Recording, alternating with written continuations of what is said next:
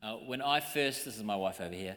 When I first started talking to my wife, then just friend, this is before we were dating, and I was trying to work out how she was feeling about, the whole friendship, what was going on. So one day we were chatting on the phone. It was a long distance relationship, and we were talking, and I said, Amy,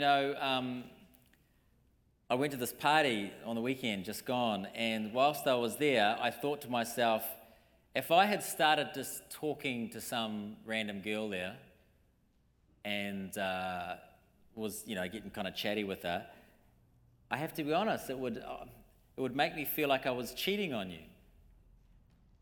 What do you think that means in terms of our relationship? Which I know is very smooth, wasn't it? That was a very smooth move on my part, I thought. So that's what you call a DTR. That's a define the relationship conversation. And do you call that? Do you have those over here? Define the relationship? Yeah, define the relationship conversation. They can be a bit awkward. In this little section of Mark, we have this extreme version of a define the relationship sort of conversation. So Jesus and the crowds and the disciples, they've been together for a little while. And Peter has just declared that Jesus is the Christ, the Messiah, the one who's sent by God to rescue us. And now Jesus is going to define what that actually means. You're the Christ. So what now? What does that mean for Jesus? What does that mean for the disciples? What does that mean for them as a community? And it does. It gets awkward pretty quick. Let's get into it. Verse 31, Jesus says, let me tell you what it's like being the Christ. You've just said I'm the Christ. Well, let me tell you what that's going to look like. Verse 31, and began to teach him that the Son of Man must suffer many things and be rejected by the elders and the chief priests and the scribes and be killed, and after 3 days rise again. So he says, I'll suffer many things. I'll be rejected by the religious elite. I'm going to be killed and I'm going to rise again. Now, there's a word in there that's really interesting that we skip over. The word must. Why is that? The Son of Man must suffer many things. So it's not that Christ is going to suffer because he's outmaneuvered by the religious types. No, Christ will suffer because it's the will of God. Because it's happening under God's sovereignty, predicted in the Old Testament. We're going to come back to that, but why the must? Now, when Peter said to Jesus, you are the Christ, we don't know what he had in mind. We don't know what he thought that might look like, being the Christ. But it's probably not what Jesus said it was going to look like. The Messiah stereotypes of the day were all about, the Messiah was going to be some great military leader or some super hardcore uber moralist or that kind of thing. So Jesus' description of what it meant to be the Christ would have sounded ludicrous to Peter, which is why in verse 32 it says that Peter physically grabbed Jesus and took him aside and got in his face, and he told him to cut it out. He's like, stop this crazy talk, Jesus. You're ruining everything.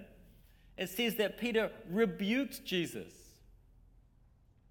This story of Jesus in the Bible was originally written in Greek, and the Greek word for rebuke there, that's an exorcism word. It's like Peter thinks Jesus is possessed by some madness. What do you mean you're going to suffer and die? So Peter rebukes Jesus, and then Jesus rebukes Peter. Get behind me, Satan.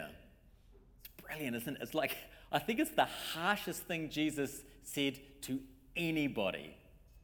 And why so harsh?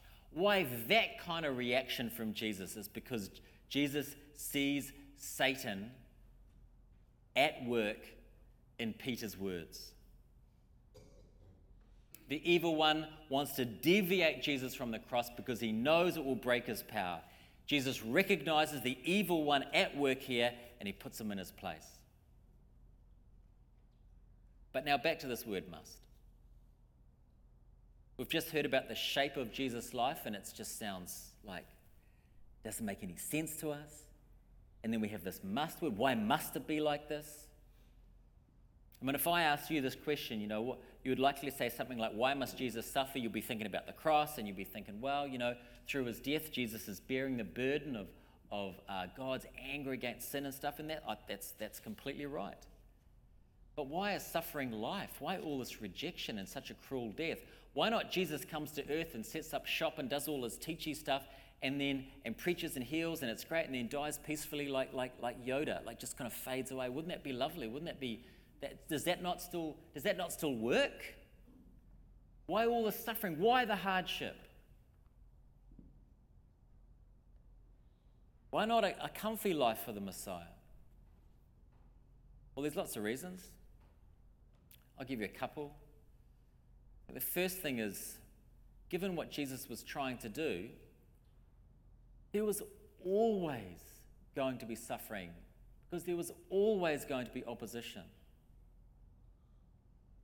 In the Old Testament, we have these sort of stories which are often shadows of Jesus' life, played out in other people's lives. Like David is a great example of this.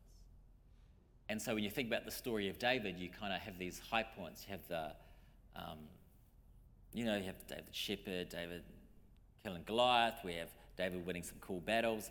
But if you read through 1 and 2 Samuel, there are just chapters and chapters and chapters of just David on the run, running away from Saul, the king who's trying to kill him. Chapters and chapters of this.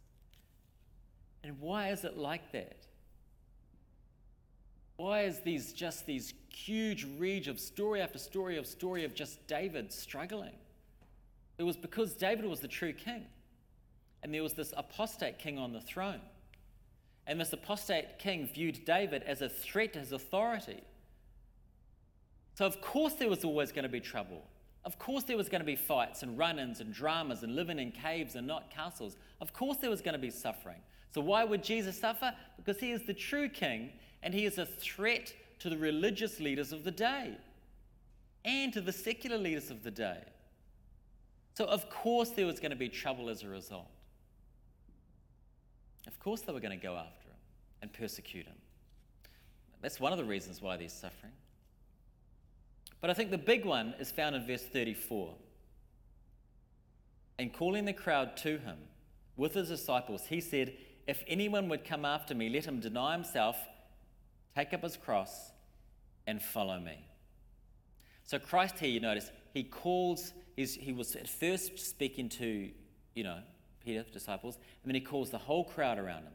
And he says, okay, the sort of the shape of my life I just described to you, I know you think that's crazy. Well, here's the thing. That is also going to be the shape of your life. If you want to follow me, it's going to be the shape of your life, which is just a bombshell. Jesus says to this crowd, join me on the way to opposition and execution. And it's hard to overstate how at odds this is, isn't it, with our typical aspirations for life. And just to drive the point home, just put yourself in the mind of a first century listener in the crowd, because you might be familiar with these words. Deny yourself, take up your cross, follow me. You're sort of familiar with these words of the cross and stuff. But Jesus hasn't been crucified at this point, obviously. So put your mind in the first century listener in the crowd. Take up your cross. So for us nowadays, we think take up our cross, and we sort of think, that's like, it's kind of like slang for describing some problem in your life that you kind of just deal with a bit, Like, I'm just, got my cross, it's like my bung knee. It's the cross I bear, or like I have a difficult relationship with a relative, it's just the cross up, that kind of thing, right? But for first century listeners, they hear take up the cross, and what do they hear? Voluntarily take up this tool of execution. Put it on your shoulder and walk to Golgotha. In 71 BC, there was this huge slave uprising led by Spartacus. And Spartacus was killed in battle, but his 6,000 followers were eventually captured. And they were crucified, the whole lot of them. And the Romans crucified them all along the road, the main road into Rome. So going into Rome, you had to walk past thousands of crucified rebels. So when these guys hear Jesus saying, take up your cross, when that's the kind of thing that comes to mind, it's not like jewelry or church spires. It's unimaginable torture and death. Like, I know, it's just bonkers, right? So what is Jesus saying here? What does this all mean? So far he said, my messiahship will look like opposition and death. And he's saying, here's what discipleship will look like as well. It's like self-denial and suffering. What does this mean? What does it mean for us? How do we even begin to think about this? Let me just throw a few ideas out here. I think for a start, it means this. It means we can't be just detached fans of Jesus. Jesus can't be just like this, philosophical, moral dialogue partner in our life. Being a follower of Jesus can't mean, just making minor adjustments to your standards. Take up your cross and follow me. It's got to be more than giving up chocolates for Lent or something like that. One scholar I read this week, Darrell Bock, his son actually goes to this church actually. Darrell Bock. Let me read this little paragraph from him. It's quite full on, so just open hearts. Here we go. He says this: we face the temptation of going after a more congenial, less rigorous variant of Christianity. We live in a consumeristic society, and many approach a religious life no differently than any other aspect of their life. They come to churches as consumers wanting to know, what am I going to get out of this? They want a full-service church with pleasing worship, a good youth program, excellent childcare, nice facilities, pastoral care when they need it, and at last, passable preaching. They want the best, but they're not willing to pay for it. They prefer religion a la carte, opt for the salads and the desserts, but not the main course with its hard demands of obedience. I think that's very good. Half-hearted devotion to Jesus isn't an option on the table, it would seem here. And that's why this deny yourself line that Jesus says, it's not denying certain things to yourself so much. I mean, because anyone can do that. Just anyone. Anyone can deny certain things to themselves if they think it's going to benefit them. It's like going to be making healthy food choices. Like, anyone can deny it. It's not denying certain things to yourself so much. Jesus is saying, deny yourself to yourself. It's deny yourself to yourself. It's saying, recognizing that you are not the Lord. It's recognizing that you're saying, I'm not going to be my own boss anymore. I'm going to just abandon my life to Jesus. And I'm going to say to the Lord, all my resources are available to you. And I'm accepting the fact that would be painful because there will be great internal resistance to that. And there'll be external resistance as well. And I know all this sounds so painful and difficult, but Jesus gives us a number of reasons why we should do it. He gives us a number of motivations here, and we see them in the passage, and they all begin with the word for. A number of times in the passage, Jesus said, for, and I'll read a few of them to you. Here's the first one here. For, so he's just said, deny yourself, take up your cross. And then he says, for whoever will save his life will lose it, but whoever loses his life for my sake and the gospel will save it. So I hope you know it's not all just doom and gloom and depressing. The reason we don't want to be half-hearted about Jesus, the reason we want to give all our lives to Jesus and accept all the drama that goes with that is because Jesus is trying to save us. He's telling us how to gain life now and how to gain life in the world to come. And what he's saying is we gain it by giving up our self-determination. We gain it by rejecting the idea that we are our own gods, by putting all of our lives in God's hands.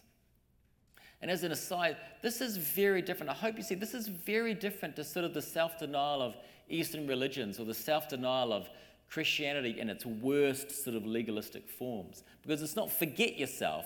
It's not pretend you don't exist because you're nothing. No, it's not that. Jesus wants to give you life. He wants to give you joy and contentment and peace. And so he's asking you to give up the thing which will destroy you. And what is it that's destroying you? For whoever would save his life would lose it. What's destroying you is this sort of self-determination that destroys us. When you say, I am the God of my own life, I will make all my decisions on my own terms. You see, Jesus here says when we face God, if we say to God, if we look God in the eye and we say, you know, I've spent my whole life ignoring you, being my own boss, God will let you experience that reality forever. And that's called hell. And Jesus wants to save us from that. So he says, give up the thing that's ruining you. Trust me with your life. Jesus follows that up with another for statement. Verse 36, for what does it profit a man to gain the whole world and forfeit his soul? It's a great hypothetical question. He's basically saying, even if you lived a really, really killer life, like just a brilliant life, an incredible life, even if you did that, it still wouldn't be worth it because you would lose your eternal life. And I think what he's trying to show us here is that living for Christ, yes, it is costly. It will cost you everything, but it's not nearly as costly as living for yourself. We see this in verse 38, another for statement. For whoever is ashamed of me and my words in this adulterous and sinful generation, of him will the Son of Man be ashamed when he comes in the glory of his Father with the holy angels. That last verse there is very devastating in its plainness, isn't it? If we spend our life denying Christ, in the end he will deny us. But folks, do you see it's another way of Jesus saying, I want to save you. I want to save you from a self-focused life which leads to disaster. Let me read to you from the last paragraph, or one of the last paragraphs of Mere Christianity by C.S. Lewis. It's a short paragraph.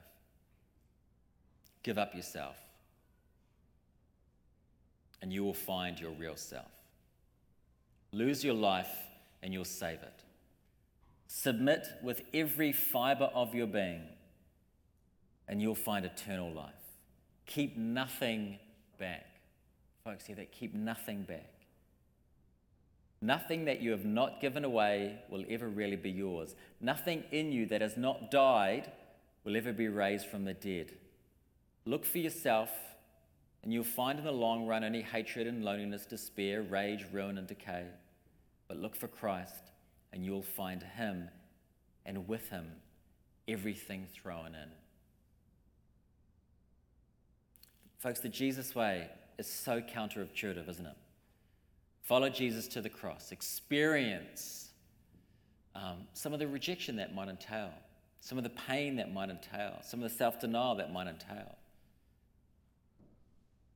And I know as I say this stuff, as I hear it myself, it doesn't sit well with us. And we can probably be a bit sympathetic with Peter here, his sort of reflexively rejecting this idea. But Jesus says, the way of the cross, this is where you find life. This is where there is inner healing. This is where there is forgiveness. This is where there is freedom from shame. I'm finishing here.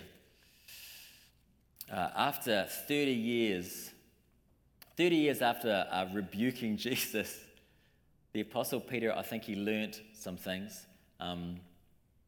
He wrote this remarkable little letter called 1 Peter. And in those years, I think he came to a pretty good understanding of what Christ was on about. So let me finish with the scripture. Let me finish with some words from Peter. from 1 Peter 2:20. Here's what Peter says. He says this: when you do good and suffer for it, you endure. This is a gracious thing in the sight of God. For to this you've been called, because Christ also suffered for you, leaving you an example so that you may follow in his footsteps. He committed no sin, neither was deceit found in his mouth.